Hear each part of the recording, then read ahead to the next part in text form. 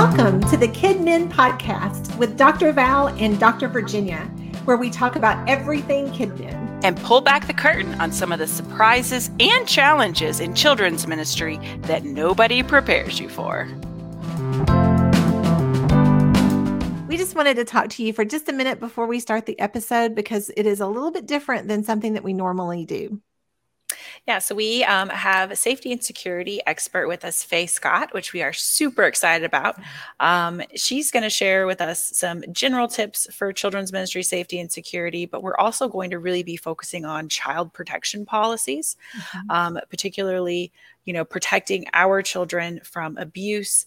And so this is a very sensitive topic. It's a difficult topic. And so it's definitely maybe not the episode that you want to play in the car while your kids are in the car kind of thing.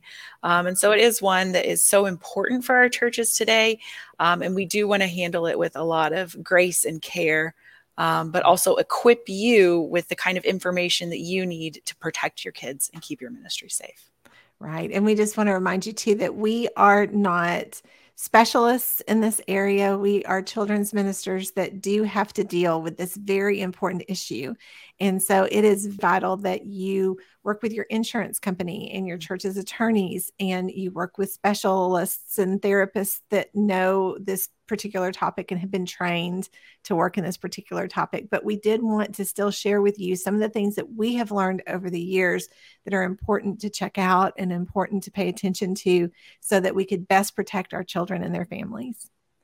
Welcome, friends. We are so glad that you have joined us today. We are very excited. Virginia and I have a very sweet friend joining us in our conversation today, and we have been looking forward to this for a long time. As a matter of fact, when we first started talking about inviting people to join us, Faye was at the very, very top of our list. And so we are very excited to have Faye Scott join us today. She is a content editor with Lifeway Christian Resources. She is just a recently retired children's minister with over 30 years of experience in children's ministry. And so we are super excited to have you with us today, Faye. Well, thank you so much. I'm really excited to be here. And I just want to thank you for the work that you guys are doing and just handing out that information, making sure that children's ministers have it. It's just such an important work that you guys are doing. So thank you. Well, thank you. And Faye is also a Dr. Faye as well. So yes. I should have mentioned that for sure. All right. So it fits right in with us. We all have the same degree. So yes. Somebody cut us loose. I don't know who did that. I know, we might become a dangerous trio. Yeah, Faye, where did you got your doctorate at New Orleans? I did. New Orleans Baptist Theological Seminary. I graduated in 2019. And so it's been a lifelong journey of academia, and I love it. I don't entirely miss it right now, but I've been really busy. So it's been good to be able to put it all to use. Like, that's the most important thing, is that it's not just sitting on a shelf, but I am being able to use it. So Amen. I'm grateful for that. And I've had an opportunity to do some adjunct teaching at NOBTS as well. Nice. Yeah, so that's fun too. Yeah. Well, Faye, why don't you tell everyone a little bit more about yourself? Well, I just recently retired from full-time children's ministry after almost 30 years of serving full-time in the church, and mainly with children's ministry, a little bit of women's ministry earlier on, but then children's ministry just flourished and grew, and so there really wasn't much time. And honestly, if you're doing children's ministry, you're also doing some women's ministry as well, because you're not only ministering to the children, but to their families as well. So the two went hand in hand really well. But I recently moved from New Orleans and retired to a little community right outside of Baton Rouge, Louisiana. And I live 3 streets over, or as my daughter says, 4 stops away from my family and my grandchildren. And then I have another grandchild who lives 45 minutes away. So it's been good. This past year, 2022, has been a year full of change. I don't think anything in my life stayed the same, except I kept my same phone number. That's good. Everything else has changed. And I will say all for the good. I recently went to the VBS preview, and our state childhood consultant saw me, and he said, "Are you just living your best life?" And I said, "Yeah, pretty much." it's good that's to be great. here. So. Oh, good, good. Well, we're so excited for you, but it is a lot. I totally can understand that the moving and changing in life and these drastic changes can be a whole lot. But we are excited that you are able to be so close to your family and to be able to do what I think God leads us in different seasons of our lives to be in different places and doing different things, and so this is an exciting one. It is indeed. And I'm looking forward to seeing what he has in store for 2023. Yeah. Amen. In our time today with Faye, we're going to talk a little bit about safety and security, which is definitely something, yes, that is a big topic for Val and I know it is for Faye as well. I actually met Faye, when was it? It was January 2020, right? At the Lifeway VBS preview. And Faye did the best presentation on safety and security I'd ever seen. And so I went up to her afterwards. I was like, I need to get you to my church.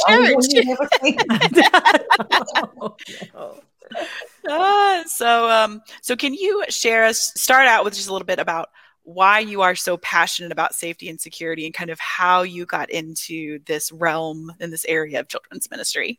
Okay. Well, it really started out when I was trying to choose my topic for my dissertation. And this was not the topic that I wanted to do. There were many other way more fun things. And my chair and I discussed many things. And this just kept coming back to me. But I think one of the reasons was, obviously, if you've done children's ministry for almost any length of time in the church, you'll realize that there are always situations that arise. And so if I went back over the last 27, 28 years, I could make a whole list of things that I've experienced and had to deal with and to help families through issues that arose on the allegations of abuse and through abuse, indeed. But I think the thing that really brought it all to a close was in 2015, I was serving in a church, and I walked in on Monday morning, just like a regular Monday morning. And when I walked in, my pastor greeted me at the door and said, I need to talk to you. And so immediately my mind did what everybody's mind does, right? You're like, I'm getting fired. Yeah. What happened? Yeah. Yesterday and all these things. And he said, I just fired our youth minister. And if you knew our pastor, you would know that he was he is like the most compassionate guy you'll ever meet. So I knew something really terrible had to have happened. Well, to make a long story short, to cut forward, he had been involved in a relationship with one of our girls, one of our youth minister, and he had been involved in that relationship for about 1.5 years. And it was discovered that night before. But of course, at that point, we didn't know. We only knew not even the tip of the iceberg. It was just so very little that came out. But because of an action that he took, the pastor felt there was no choice. He had to fire him on the spot. And so when I tell you that everything in that church changed, and so we walked through this journey with this family and the heartache, and they are still suffering today. I mean, they stayed in the church and they tried to stay involved. And we as a church tried to go alongside of them and support them and help them and do everything that we possibly could do.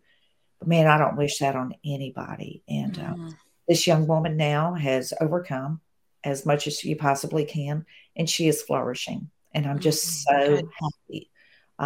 He is in jail. And will be there until he'll probably be almost 70 years old when he is released. It was very serious. And it rocked our world. It rocked the community in New Orleans. Just everything changed. And so I think that was probably seated back in my mind. But I went on a personal retreat to try to figure out what my dissertation topic was going to be. And it just kept coming up. And I'd even asked my chair, I was like, what about this topic? And he said, hey, really? Do you want people to Google your name and that's what's going to come up? I said, no, that's a good thought. But as I went on that retreat, the Lord made it very clear, this is a topic that you were to choose. And that was in the fall of, I submitted my dissertation in 2019. So that was in the fall of 2017. And, all the Me Too movement, the church movement, none of that had surfaced. So I presented my dissertation topic, and about 3 months later, all of this just broke loose. Right. You could just see the hand of the Lord just saying, this needs to come out. Right. So, it was the time. That's a long way of telling how all this came about, but it's this personal involvement and the personal tragedy and walking hand in hand with this family that I really think has made such a difference. Right. And my passion for helping churches to avoid that hurt and that pain. If they can. Yeah. So let's start there. What are some foundational safety and security measures that we need to have in place for our children's ministries?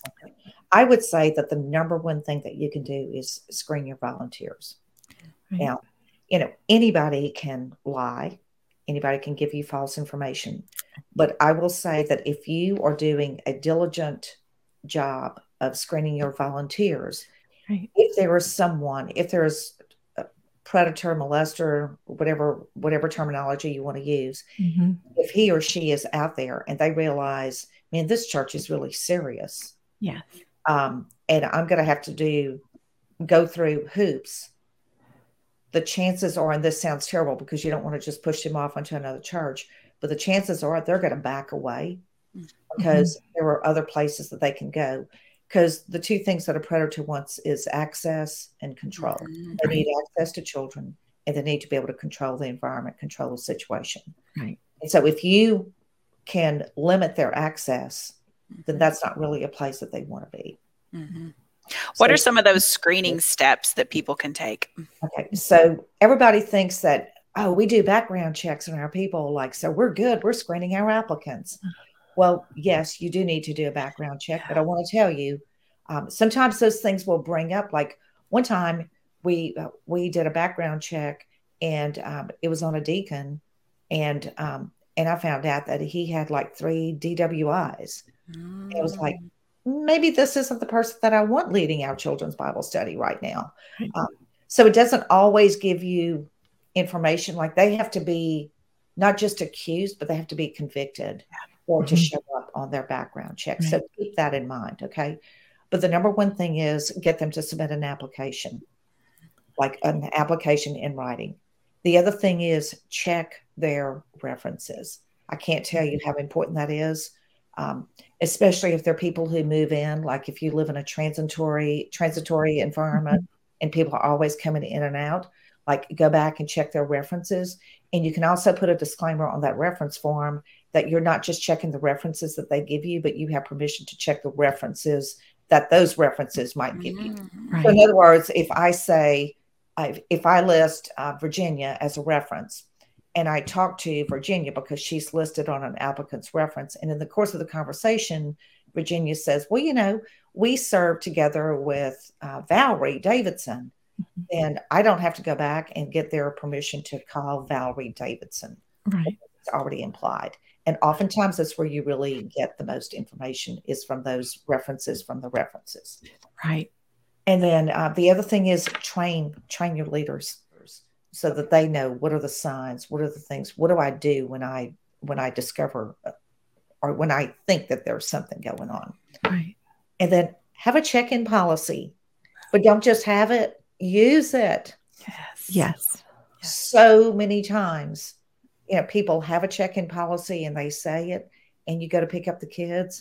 Does anybody even check the tag? No, no, they don't. Right. So make sure that you use it.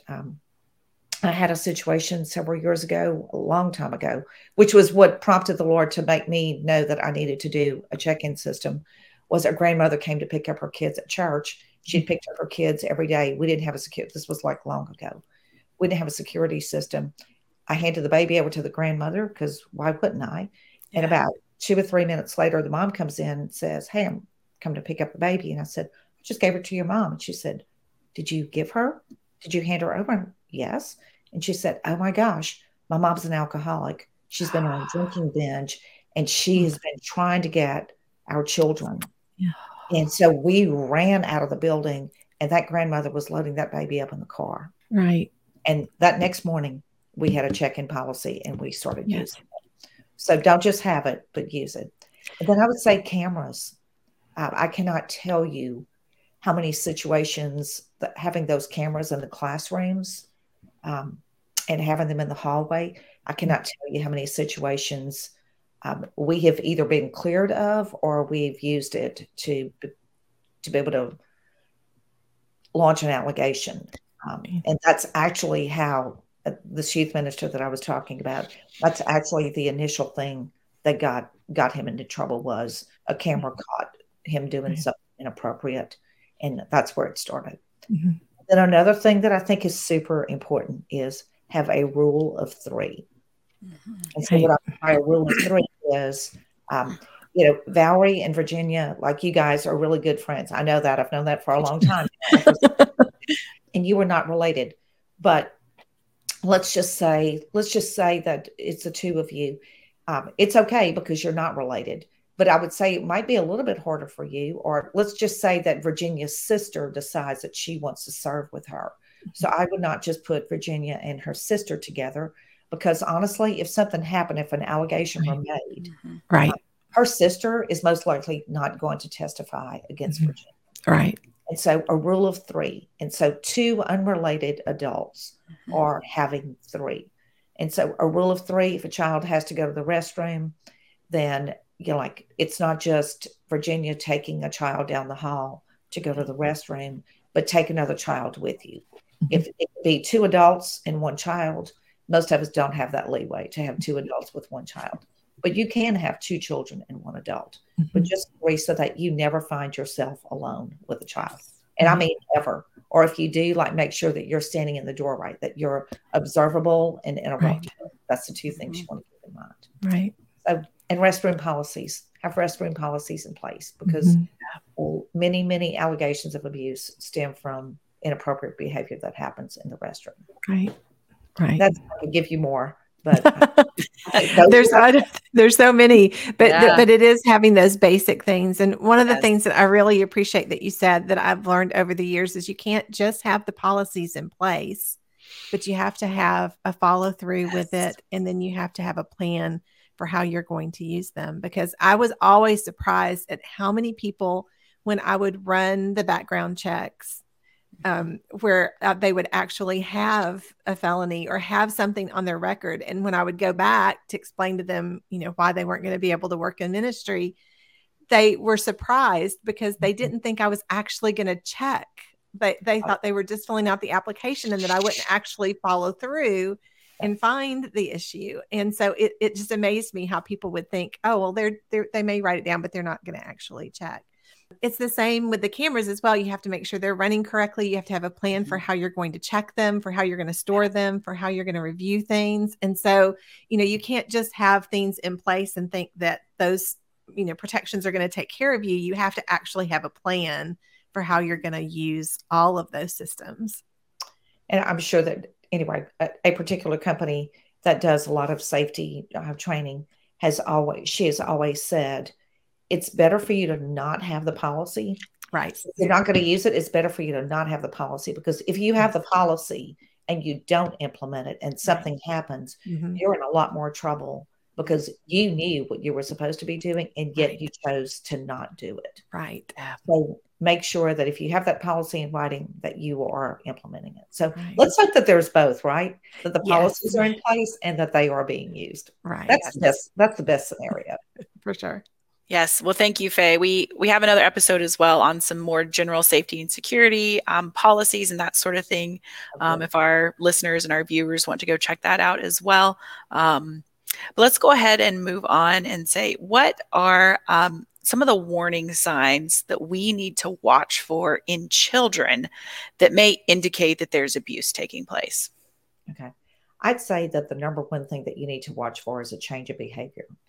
So if you have a child that's normally very quiet, very timid, and all of a sudden this child is just acting out, or just acting in behavior that's just not indicative of their typical behavior, whether it's a timid child or a child who's normally very outgoing, then there's a flag there.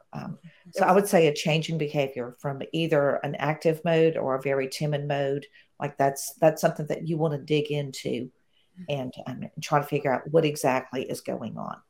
And then I'd say just if they start doing like just strange things that are just not indicative of actions or words or language. And then if you start to see that they become depressed or they're very fearful or they isolate themselves, like they don't want to trust anybody, then you may want to look into that as well. But I would say that those are some things, those are some initial things that if you see any of those should be flags for you. And what advice can we give to our volunteers? Because obviously we can't be everywhere all the time. Right. What guidance do we give our volunteers who see that whenever we're not around? I would say, like, that's one of the things in your policies and procedures manual, like you should have that spelled out. So who do they go to? I wouldn't say to go to the parent first. I would say that as a children's, like that's something that every church is going to have to decide. So if they have a children's minister on staff, then do they go to you? Do they go to a minister of discipleship? Do they go straight to the pastor? Like that's something that you as a leadership team should decide. And you give very clear-cut instructions to your leaders so that when those incidents do happen, that they know what to do. It's in black and white in the policies. And plus, if you've done the training for them, then you've already discussed those procedures with them as well. So that when those situations arise, you know what to do, or they know what to do. The other thing that I want to say, and I may say it a little bit later, but also it's not your job to decide if there was an incident that really happened. It's not your job to decide, oh, like I saw her acting strangely, so clearly there's abuse that's going on. That's the job for the authorities. Our job is to report. Their job is to investigate. So the other thing that's important to remember is that whenever you file that report with DCFS or Child Protection, it may be that don't think, well, this is not enough for them to like come in and really do an investigation. What happens is when you make that phone call and you first file that report, they are obligated to have to keep that on file. Right. So let's say you make a report today, 6 months later, somebody else calls in and makes a report and it's very similar or something else has happened. Now they have two different people who have noticed something, then that's a trigger. And they're a lot more apt to act on that because you already have that first initial report in place. Right. So just remember that even though they don't go out and investigate it, don't think that your report has just gone by the wayside or that it's not important. Right. Absolutely. And I always tell my volunteers, I say, if you ever have a concern, please come to me, for that exact reason. Because sometimes they have a tendency to think, even with just coming to us with this, to the staff, they think, oh, well, I'm just being overly sensitive. Like I'm the only person seeing this, like And I tell them, I say, no, one, I want you to come to me. And if it is something reportable, I will help you and we will do that together. And two, for that same reason, I said, you may be the third volunteer who's noticed. And in our state, in the state of Florida, every adult is a mandatory reporter. And so I explained that to my volunteers and I say, look, it's much more effective if you make the report if you saw it. If I try to make it secondhand about a volunteer, legally you're obligated to because of our state laws. But I will help you do that and we will walk through that process together.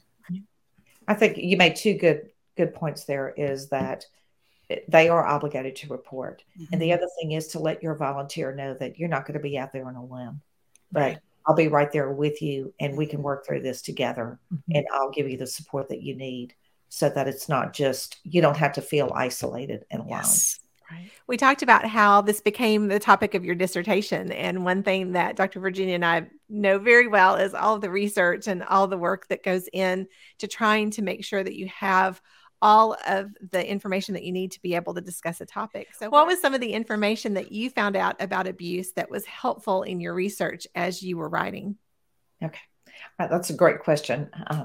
So I think that before we go any further, it's really important for us to give a definition of abuse, because I think that what happens, especially with lay volunteers who are not familiar with this topic, Mm-hmm. they think that abuse only is intercourse, that there has to be sexual intercourse for there to be abuse. And that is so not true. And so let's look at it. So it could be fondling, it could be genital contact, it can be exposure to pornography that constitutes abuse. Communicating in a sexual manner over the phone, or through the internet, and then exhibitionism, oral sex, of course, intercourse. So if any of those things, like if you suspect any of those things are happening, that is abuse, and that is a reportable incident that needs to happen. Okay. So that's important that you make sure that everybody understands that that's what abuse is. But also, like statistics regarding abuse, you asked Valerie, what are some things? I was, this first one I wasn't shocked to find out, but some of the others I was. But biological parents, like if a child lives in a home with their two biological parents, they are much less likely to be abused. Okay. Unfortunately, children who live in a home with step parents, often you see an increase from the level of abuse in biological homes with both biological parents than you do of a child living in a home with one step parent. Foster children, this one would really break your heart. Kids who are foster kids are 10 times more likely to be abused than kids who live with their biological parents. And then kids, this is another statistic that unfortunately is probably very, very common. Kids who live in a home where there's a live-in parent or a live-in are 20 times more likely to be abused than kids who live with their biological parents. And then, unfortunately, kids who have disabilities are also twice as likely to be abused. Well, we talked a little bit too about how we are working to screen our volunteers as they come in. We've talked about doing things like having the applications and checking references and doing background checks. However, you might need to do that in your state, according to your insurance, all of those kinds of things we've talked about before. And Virginia and I talked a little bit about that during our safety and security episode earlier about, the different things that you kind of need to look at. But what are some of the things that are red flags to you when you are interviewing or screening a potential volunteer for your children's ministry? What are the types of things that you really try to watch for? One thing that's going to make it really difficult is there's no real profile of an abuser. Right. I read a quote that says, abusers look like everybody else. Like there's not, you can't walk down the street and say, wow, that person really looks like they're a potential child abuser. Right. And so that's why it's so important for you to go through all of the different steps and then just make sure that there are no red flags. What you'll find in abusers is that they will go, it's not something that just happens accidental. Most of them will take their time. If you look at the profile of most molesters, they are respected people in the community, respected people in the church. One of my really good friends had a children's volunteer who was there for everything. He was a chaperone for kids camp. Like she knew that she could call on him to do anything. He was probably in his mid-50s. He drove the church bus. Like he was a deacon. He was a pillar in the community, like all of those things. And he was a faithful volunteer. Well, they had Disciple Now at their home. And if you know what Disciple Now is when the kids go and they spend the weekends in different homes. Well, one of the young women who was in their home, they always had girls. Okay. That always been right. She was at their home. She was getting ready to take a shower and she noticed something suspicious looking in the corner of the bathroom. And she thought it was a camera. So she got out of the bathroom, called her mom. And this young girl's suspicions were right. And when they went there, they found years of photography that this man had taken of kids in the church. So I'm saying all that to say, you can't just always look at a person and say, oh, this is somebody I think might be a suspect. When you see something, act upon it and listen to the power of the Holy Spirit. But there are three different kinds of abusers. And so the first one is the one that we always hear about, right? Stranger danger. That's when you teach your kids, don't go with a stranger. Like, make sure if somebody offers you candy, like, stay away from them. And like, don't get in a van. Like, we teach all of those things. And while those things happen, they are by far the least common types of abuse. Right. So even though that's the most prevalent one, it's the one that we hear about, that's the least prevalent. The second one is the acquaintance offender. And so as a church, that's where we fall into the category of acquaintance offenders. That takes that category encompasses coaches, teachers at church, like all of those people that we know who they are, but they're not part of our family and they're not strangers. Okay. Right. So those are the people that we need to look. That's probably where we deal with the most with in the church. And then there's the familial offender, like somebody within their family who is the abuser. And that doesn't necessarily need to be like the parent. It could be a cousin. It could be an uncle, just somebody, or it could be an aunt. Okay. So we need to, we historically talk about abusers as males, but they're not always males. Right. Females also are abusers. Like about 20% of all abuse is done by female perpetrators. So we need to keep that in mind too. Okay. And then I think that one of the other things that we need to look for is grooming. Grooming happens pretty often. You can see a potential abuser, because what they'll look for is they'll typically look for a child who's isolated, or maybe a child who's depressed, or a child who just really is craving attention because he's not getting that need met at home or somewhere else within his family. They'll look for kids who are in the habit of lying, because after all, if he's always in the habit of lying about little things, it doesn't have to be big things. Oh, somebody took my lunch, or he hit me, or, we went to the zoo yesterday, darn good and well that they didn't go to the zoo yesterday. But there's a pattern of lying. So if that child isn't, like, if he has that pattern, and then all of a sudden he says, well, Mr. So-and-so did this to me yesterday. Well, how do I know that's true? Because you lied about your lunch. You lied about where you went. Like, you're in a habit of telling lies. I'm going to think long and hard before I make an allegation against Mr. So-and-so, who's been like a Bible study leader for like the last 10 years. Right. Is like, the vice president of a bank, or, whatever it is. And then the only thing that I have is just this child who normally makes up stories is now saying something about this person. That probably will get discounted. It's going to be really hard for somebody to believe his allegation. Right. Oftentimes they look for that kind of a child. Well, I think that was one of the most surprising things for me when I first, began to look at how do we protect our families? How do we protect our children? Because I don't think that people realize how methodical abusers can be. People who have the intent to abuse children have taken their time to learn how to find victims. They take their time to learn where are the best locations for me to be able to go undetected to do this. They become experts at deception and how they can give a particular view of themselves to the world while they hide, this issue in their lives and what they do to people to hurt them. And so it's an odd thing, because we don't really think about, wow, somebody actually goes to all this trouble to do this, but they really, really do. And that's one of the reasons why we talk so much about the need to have these things in place in churches, because since we tend to be so trusting and so open and so wanting visitors to come and people to be involved, that churches really do become a very prime location. So it's just amazing when you start to realize all of the steps that they go through to be able to find someone to abuse. And so we want to make it as difficult as possible in our setting for that to happen. And so many times it's those family members, those church members that have been there forever, that everyone has known forever.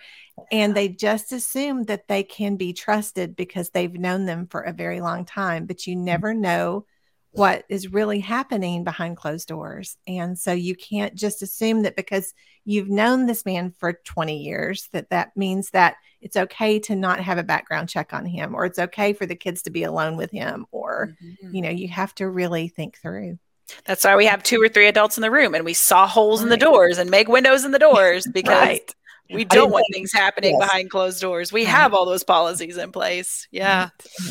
Remember, observable and interruptible. Yes. So those are, thank you for bringing up the windows and the doors, because I didn't think to bring that. But yes, you should always be able to go in and be able to observe what's going on, and to be able to hear the interaction of what's going on between the leaders and the children.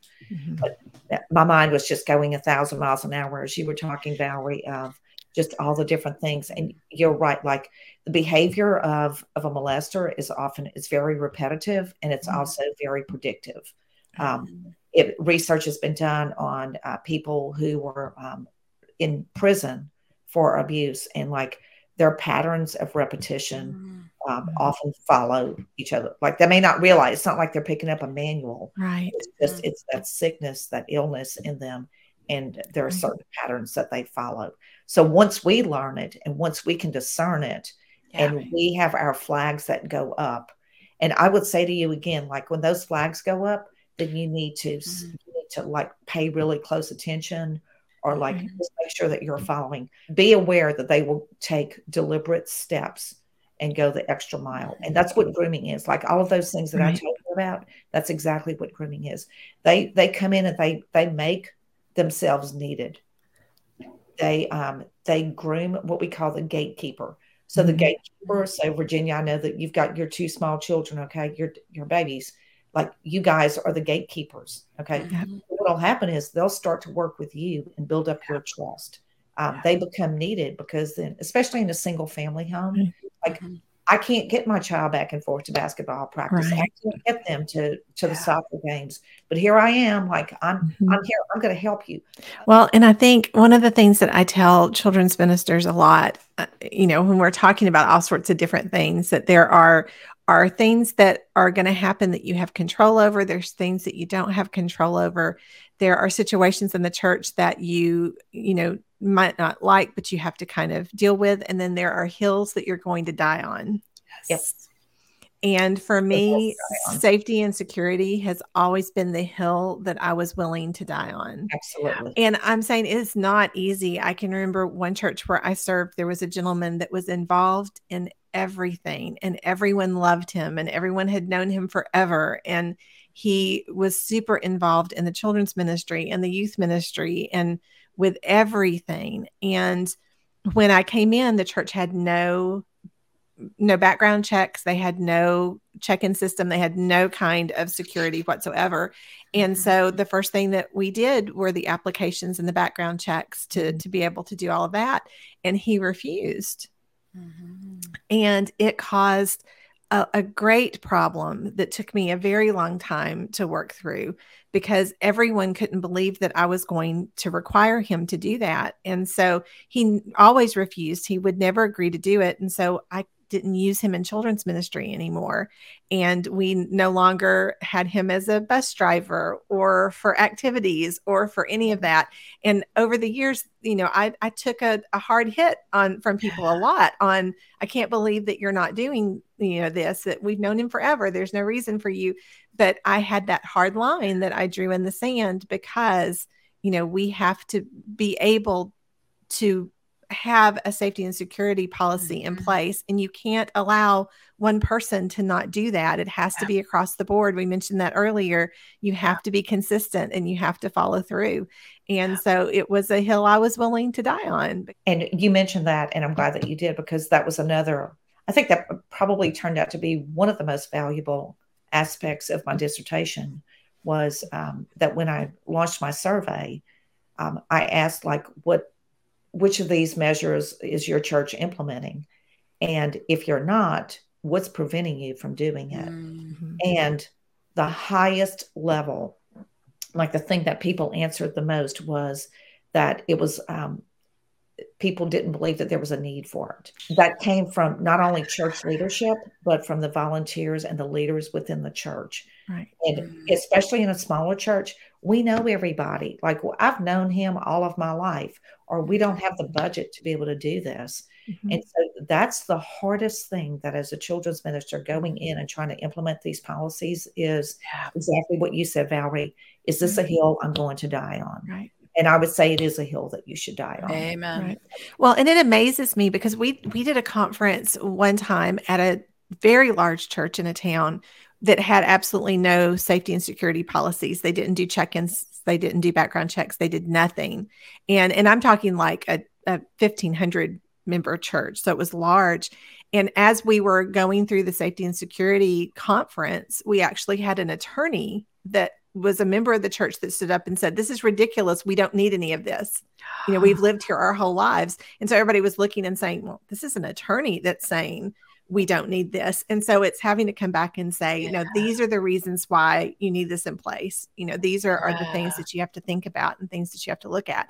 And so it's a very common thing to run across that opposition, because people are so afraid of the thought that someone in their church might be doing something that, you know, that there's just that fear. Well, it is to me a big red flag if somebody is so adamant about not, you know, doing something, about not having something checked, about not having something in place. It does make me question, okay, is there a reason why you are having such a strong visceral reaction to this, as opposed to just, you know, maybe being somebody that, you know, values privacy, or, you know, feels like that we shouldn't have to do this. And I understand that. And if that's and that was one of the things that I would say to people, if you feel that way, you are very welcome to feel that way. But that I can't have you working in children's ministry, though, if you feel this way. So it's not that I'm assuming that you've done something because you're refusing. I'm just saying that these are our policies. And so insurance companies have helped a whole lot.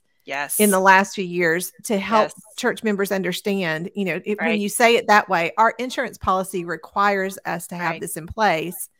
That can help a lot with people who are not wanting to put these measures in place. I'm glad that you mentioned insurance companies, Valerie, because oftentimes if you go to, like, whatever your church's insurance is, if you go to their website, especially some of these bigger companies, like I'm just going to say Brotherhood Mutual has so much information. They have videos on everything, on how to go to camp, what the screening policy should be. They talk about grooming, like they talk about the whole thing. So it's a very comprehensive training, and it's absolutely free because they want to make sure that their churches are implementing these policies. So go to your website, Protect My Ministry, Ministry Safe. All of those companies have some information that you can get absolutely free of charge. So it's not like you have to be winging this and going at it alone. No. Do a little bit of research, and it's not very hard to figure out.